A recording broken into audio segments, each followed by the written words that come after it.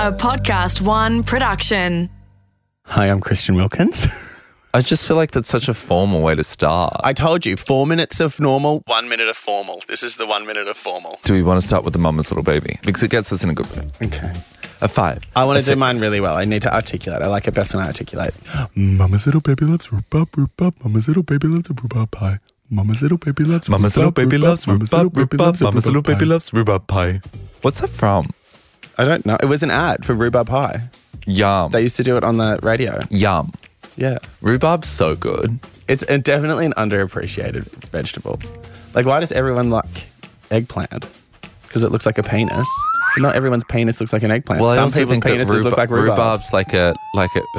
Oh, what? You're all of a sudden selective about penises now? Okay. This is Radical Fashionism with Christian and Andy. And we're doing a podcast because what we're wearing is too good for you to look at. You look very smart, Thank you. which is really hard for you. I'm trying. It is. Like, it is. Well, That's actually like a huge compliment and probably the first and only time that I'm ever going to look smart in my life.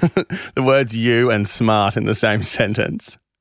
Carry on, what are you wearing? We want to look good for Tanya. We want to look professional for Tanya. So, Yeah, I didn't want to be in here in latex pants with my boobs hanging out, No. talking to my politician mum. Exactly. Yeah. So I'm in like wide leg AMI pants, a long Kenzo shirt, and then this cute little Armani wool vest. Yeah, you look like a chimney sweep from Mary Poppins. Yeah. Yeah. Chim chimney, chim chimney, chim chim cheree. That's not annoying. You look like one of like all the homeless children from Oliver Twist.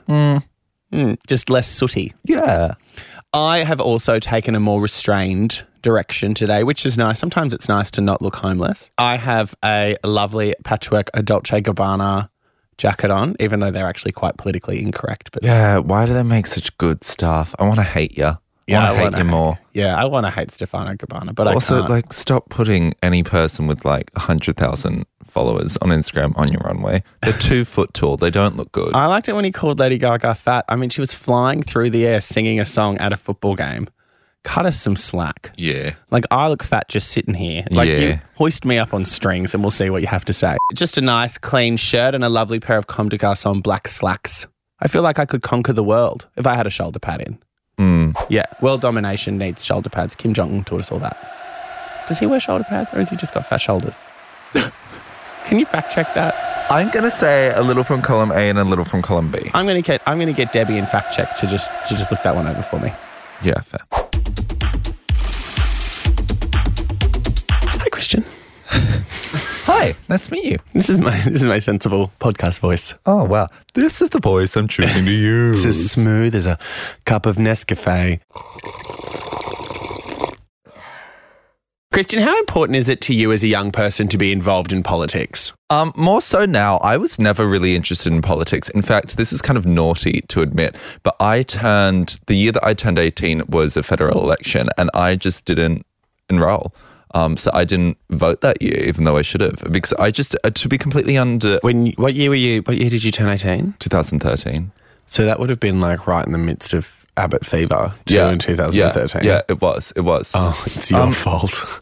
It's your fault. I'm holding you personally responsible. But see, I just didn't understand it. I didn't really understand Australian politics. I felt like at school they didn't really educate us about it, and I sort of felt as though I had missed the boat. Would you say that you missed the boat that our politicians don't allow onto our shores?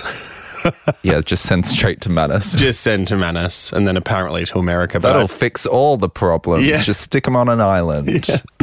I'm very, very, very, very, very, very involved in Australian politics, and I have been since I was a child. I used to have a poster of Paul Keating on my wall because I was so obsessed with him. My parents used to call him like my man. They'd be like, oh, your man's on TV. And even to this day, I still get on YouTube and watch him during question time just eviscerate people. That's how I used to feel about Julian McMahon. He was in Charmed and I loved Charmed. And I thought that he was like the Brad Pitt.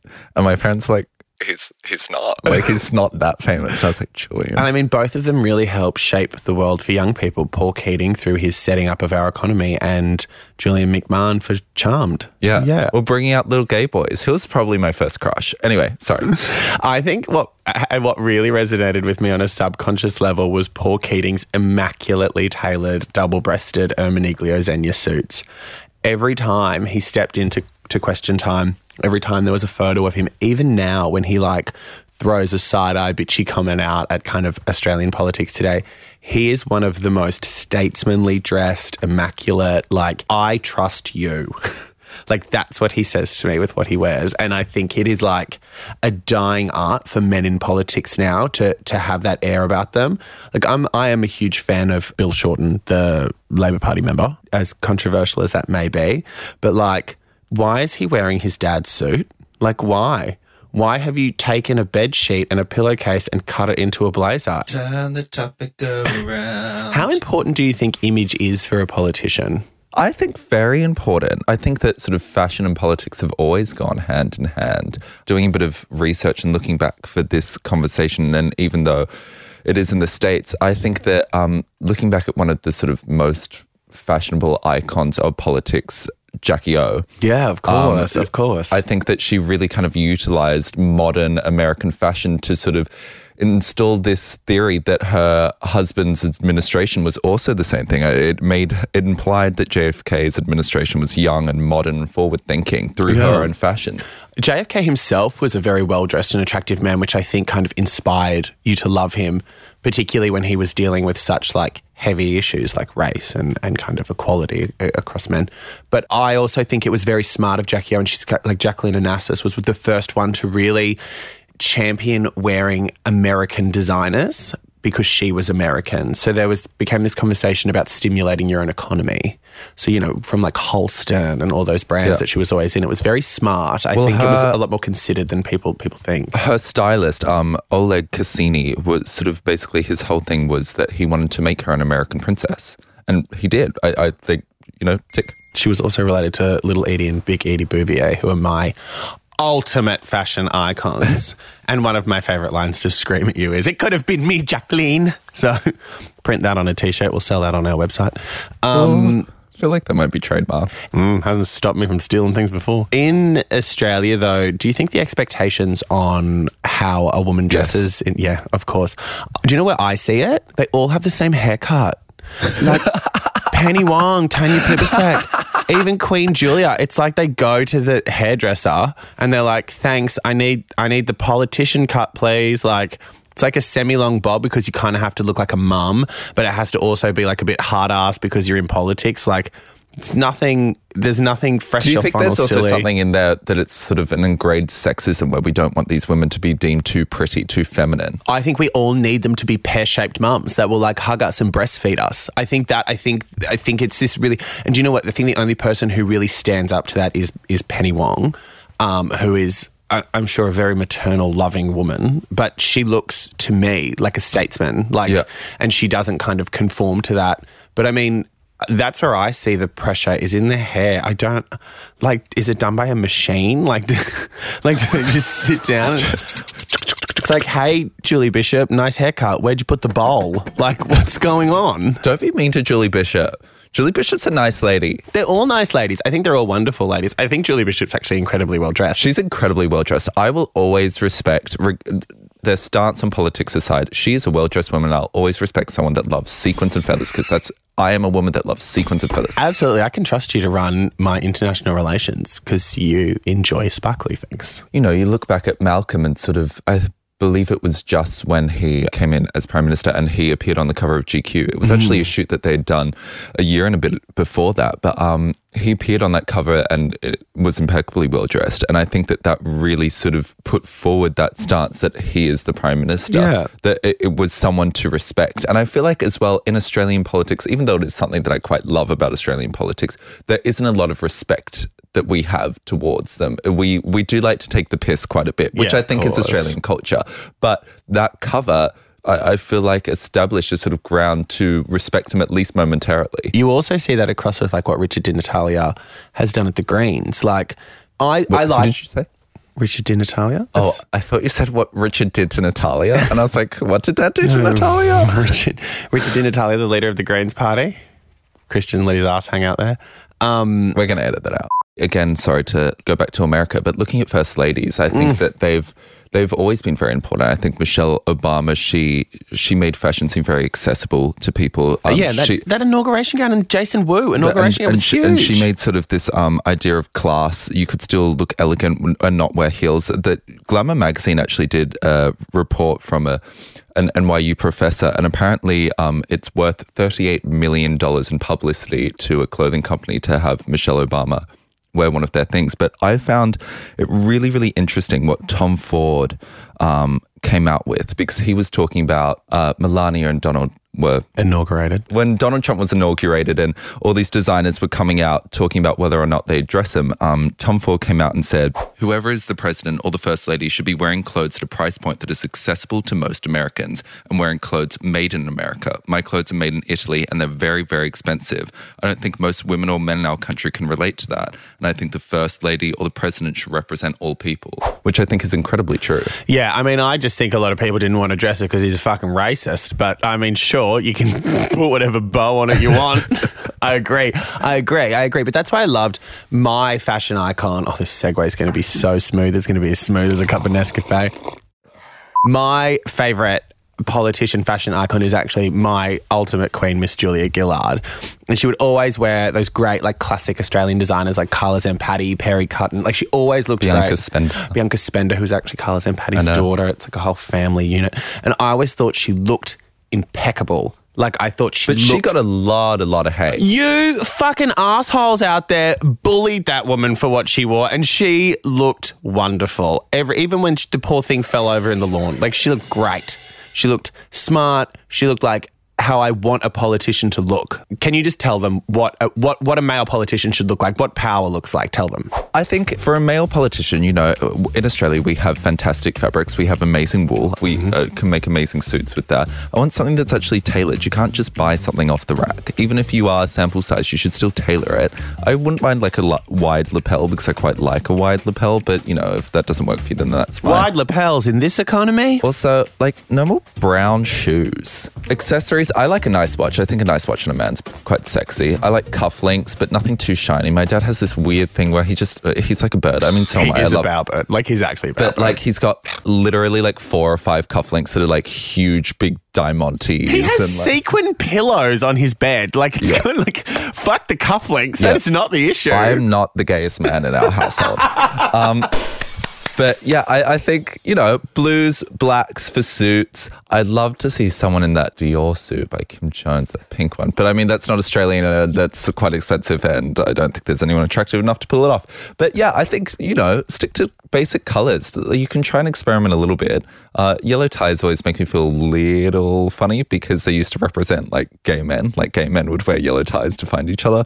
But if you're a fag, wear it, whatever. Even if you're not. Yeah, okay, that's good. I think you've given them some direction and no direction at all, which is nice. Just tailor your suits. A nice suit will go a long way. You know, MJ Bale, it's an Australian company. They use nice fabrics. It's good wool. Just go there. Get a suit. Tailor it. I need you to be involved in your appearance because I need to be involved. I need to stand behind you and yell the battle cry. I want to see prints. You need to wear some prints. I want to see some like nods to how beautiful Australia is. We live in this wonderful, summery, sunny, you know, pretty country. I want to see, you know, not always a hard ass. Like, you know, you can wear a nice sundress, can't you? You can have some fun. I think Australian women are so strong and exciting. Like, I would bring like back some femininity. Okay, so if our podcast was going to wear an outfit, what would it wear? Well, I'm going to start with a pair of slingback kitten heels. Oh, yes, like the ones that my mum used to have from Target that had like cherries on the top. Yeah, but then I want some like high-waisted tights as well. Pedal pushers. Yeah. With jingle bells like sewn onto the like very bottom just to annoy you. What print? Like faux Versace, but no, like when you know it's really bad faux Versace. When you said what print, the first thing that popped into my head for some reason was trumpets. So I think trumpets. Okay, done. I'm not seeing enough trumpet print. Yeah, I agree. Bring that back. And it has such a good foreskin connotation. boob tube. She's in a boob tube. A sparkly boob tube. Our podcast LeMay. is in a boob tube. You should be in a boob tube right now. Big hair. Pull your arms through the head hole of that top. Big hair, lots of blue eyeshadow, pink lipstick. Yeah. She's ready for fun. She's also us. Yeah, she's a good time girl. Not a long time girl. Okay, you ready? Yep. Poodles, if you don't have legs, you can't wear high heels. And if you don't have a brain, here's a history segment. Watch closely. Welcome to the Radical Fashionism School of Fashion for the Gifted. And the not so gifted. I love it. I want to learn something, Christian. I don't really want to learn about fashion and politics, but can you teach me about the history of the power suit? You know what? I can, because that is specifically the thing that I did research on. You could ask for literally anything else. I didn't do any research. I sat here on Instagram and tried to trap thirsty gays in my thirst trap. And just succeeded. Yeah, well, I mean, the pantsuit, it's actually been a really sort of interesting topic, because 50 years ago, if a woman had worn a pantsuit, it would have been a huge deal. Even in Catherine Hepburn. The early 1900s, women could still get arrested for wearing pants. But the first sort of real kind of thing happened in 1923 with Coco Chanel icon. She created this sort of first kind of women's suit. It was actually a skirt that was to the knee, but with a matching jacket. And that's sort of what started this whole trend. And then in 1932, Marcel Rochas, would you say that? Rochas? Yeah, he's still around. Rochas. Yeah. Marcel Rochas. He was the one that really sort of created the first pantsuit. It's funny that both of those houses are French houses, because I don't consider French fashion to be particularly masculine at all. I often consider French fashion to be quite beautiful. I think of Galliano, obviously he's British, but what he does at Margiela, I think of things to be not necessarily. Well, that's interesting because France and French designers really have sort of led this whole they've championed this whole thing. But the sort of original one, it was grey and had really giant, huge shoulder pads, which I love because sort of thrown it to the 80s and the 30s, which is pretty fantastic. Marlene Dietrich, obviously in the 30s, and in her film Morocco, where she wore the tuxedo, which she won the Academy Award for. That was sort of, a massive pinnacle and important moment for women in the pants, and she really sort of incorporated that. And she is a powerful woman. Absolutely. And I think a French woman. Yeah, and drew a lot of power from her. Was she French? I thought she was German all these years. She was German, wasn't she? Oh, yeah, she's German. Yeah, the German-born actress, Dietrich. That's the most German name ever. I'm a fucking idiot. Can we edit that out? In 1942, Katharine Hepburn in her film Woman of the Year, where she wore a pantsuit, and then she again sort of incorporated it into her everyday life. It was sort of this massive moment of liberation for women, I suppose, for these actresses once they sort of wore it in their film and then they started incorporating it. The next sort of real sort of big moment for women in the pantsuit was in 1966. You can probably guess what I'm going to say, but Le Smoking Suit by Yves Saint Laurent. That was really one. I didn't know you speak French. Yeah, I'm fluent. Learned it off my French homegirl, Marlena. I think that what he managed to do was really incorporate sex into this pantsuit. It was sort of that realization that a woman could wear this sort of masculine looking outfit and still keep their sexual femininity, which is really interesting. And it's a funny story. In 1969, a New York socialite, Nan Kempner, you probably know this story, but she was turned away from a club in New York for wearing the smoking suit, and basically went around the corner, took off the pants, re-entered just in the jacket, and they let her in. And the owner was like, a club isn't a place for pants. Which I actually agree with, because pants are uncomfortable. Well, no, see, I think I don't like people who go out in shorts, so I think... No. I mean, let's just go out in jackets. Jackets and undies. Rule number 5 of my fashion rules is you have to wear a coat as a dress at least once. Yeah, done. 1972, then the US government finally, I can't believe it took them that long. I'm sure we were probably quite similar, but finally allowed girls to wear pants in school, because obviously a lot of US schools don't have a uniform. So girls were still required to wear skirts or dresses up until that point. That's crazy. Yeah. And then between the years of 1980 and 1987, the sale of pantsuits for women rose by 6 million units each year. Well, the 80s was the era of the power suit. I mean, you had like Annie Lennox, you had all those like incredibly tough women kind of taking on that very corporate world. I guess it was when we really started to see the rise of the power woman. In the late 90s, Vogue declared them dead, but I think it's fair to say they're still alive. Absolutely not. Well. You've got Queen of the power suit, Hillary Clinton. And I think the power suit for her has been a really sort of interesting thing because it was first incorporated as this way for her to remove fashion from the discussion so that people would take more notice of what she was saying. And then it sort of worked a bit but didn't work completely. It almost became this parody of itself. But then she really kind of utilised that. If you follow her on Instagram, she posts a lot of really funny things about her pantsuits and has really sort of allowed it to become this that people can engage with her, which I think is really, really funny. But I still say that if she had more capes... Cape suits. She would have taken it out. Cape suits. Yeah. I want someone in 50 years Oprah, to be like... when Oprah takes on Trump. You know, in the 10s, if people had worn cape suits, they would have been arrested. Yeah. But now cape suits are the way to go. This is Radical Fashionism with Christian and Andy. It's so wonderful to be here with the Deputy Leader of the Labor Party, Tanya Plibersek. How are you? Thank you for making time for us. It's lovely to be here and very nice of you to ask me. So, Tanya, you're a veteran, I guess, of the Labor Party, 1998, if I'm correct? Yeah, I was elected 20 years ago this year. Tanya, what's changed? Well, when I was first elected, there were a few women elected in the same year as me: Julia Gillard, Nicola Roxon, Kirsten Livermore, Michelle O'Byrne. And it really changed the kind of character of Parliament House because I had worked down there before as a staffer. It was a very male environment, and seeing this wave of younger women elected did really change the vibe of the place. A lot of the blokes found it a little bit confronting, I think. Anytime they'd see two or three of us clustered talking in the corridor, they'd make a joke about us taking over the place. And if you look, not that much earlier than me, my friend Jeanette McHugh was the first woman elected to the federal parliament from the state of New South Wales in the early 80s. When she first started in the old Parliament House, there actually weren't women's toilets in the section that was for the members of parliament. She had to go out and use the public toilets if she wanted the ladies, because they had just never contemplated that women were going to be elected as members of parliament. They didn't need to build in the facilities for the ladies. What a crazy concept. Yeah, but so it just shows, we take for granted that progress that's been made, but it hasn't been made without struggle. And so I think it's important to celebrate where we've got to, but also to acknowledge the people who had to fight hard to do it.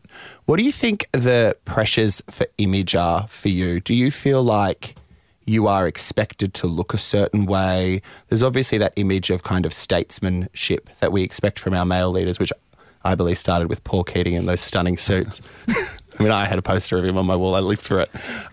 Do you feel there's like people judge you more based on your appearance than on your policies?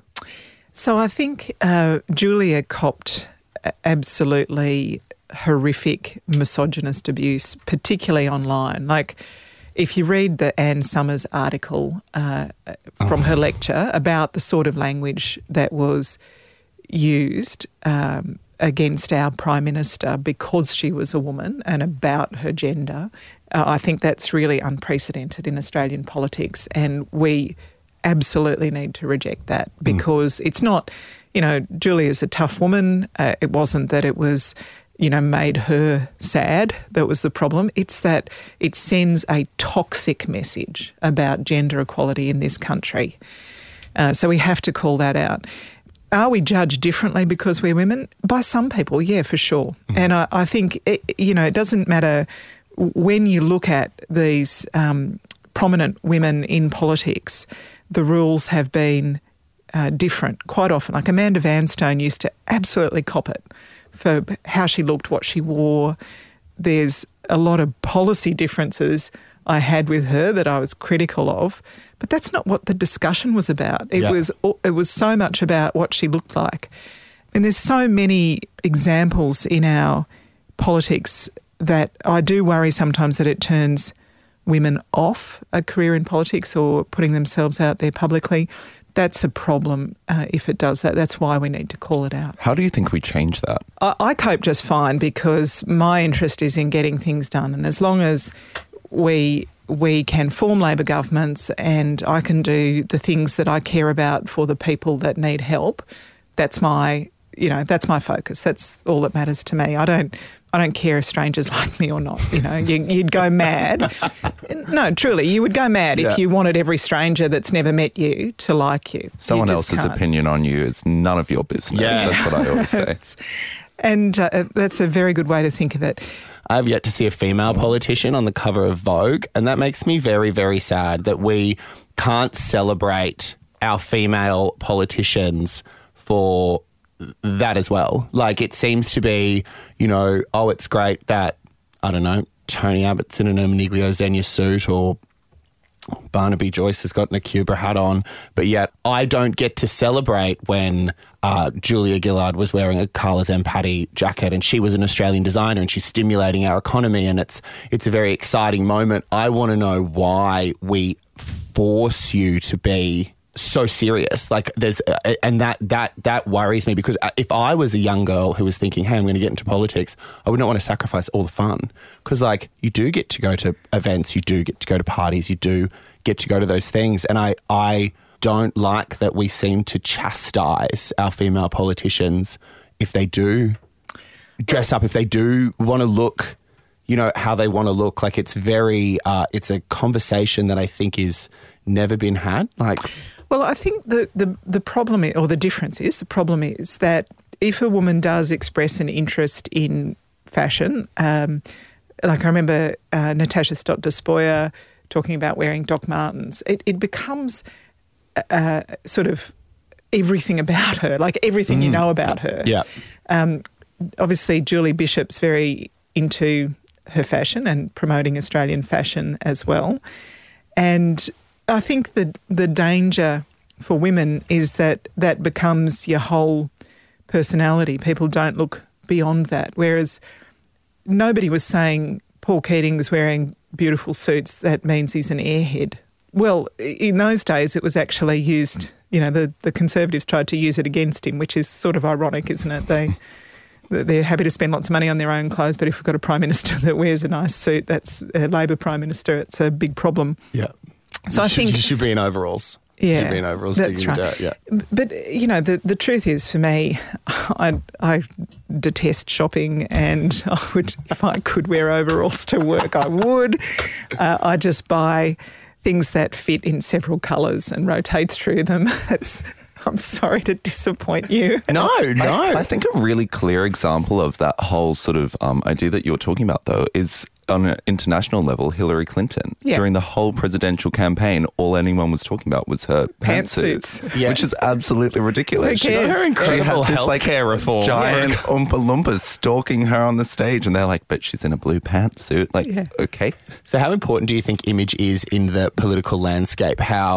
Is it something that you think about a lot? Is it a conscious? No, I don't. I think there's a problem if you're thinking about it too much, because I don't know how it happens, I don't know why it happens, but people sense a fake. Mm-hmm. And I think the best way to convince people you're not a phony is to not be a phony. The great conversation here is, we have a podcast that's completely about image, but I am solely invested in a bunch of people who have not thought about it and now have the best image, in my opinion. Biggest tags on the planet. Yeah, yes, I love that. I love Thank that. you.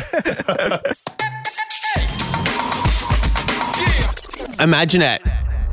Dark stage. Lights come up. Offred is standing in the middle of the stage. I made it through the wilderness.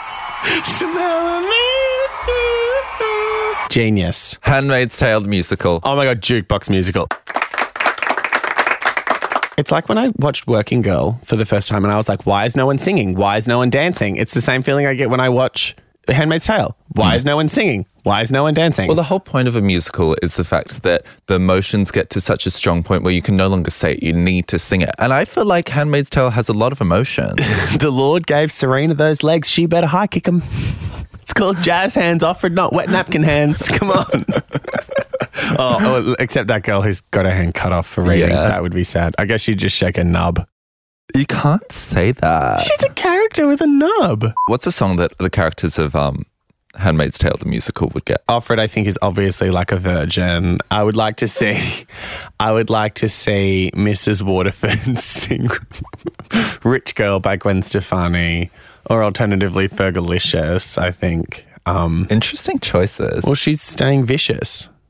She's been up in the new regime working on her fitness. And when Offred's like thinking about her husband, because your kiss is on my list. I want the new girl that lives above the garage with the boy. The child bride. Yeah, I want, when they first get married, I want her to be like, if he makes you feel like $1 million bill. What's another good wedding song? Hopelessly Devoted. I believe in you. Hopelessly Devoted is the absolute song for her.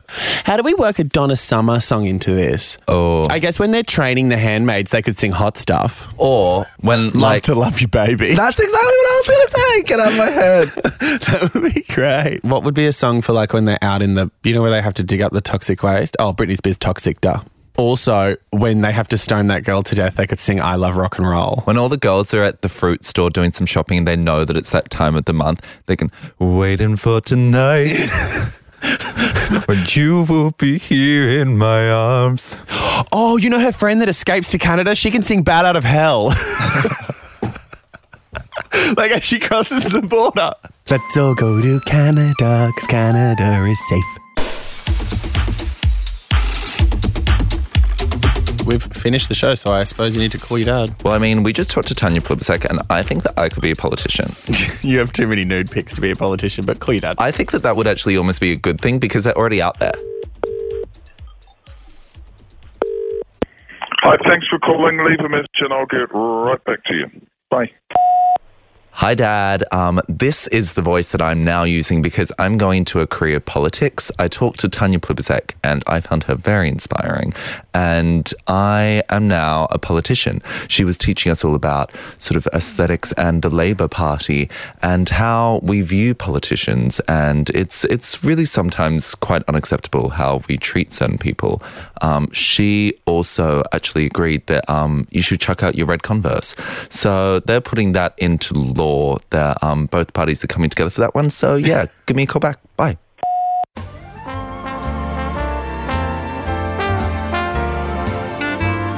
Radical Fashionism was presented by Christian Wilkins and Andy Kelly, created in collaboration with Podcast One Australia. Producer Alex Mitchell, executive producer Jennifer Goggin. Sound production by Darcy Thompson. For more episodes, go to podcastone.com.au. Download the Podcast One app or search Radical Fashionism on Apple Podcasts.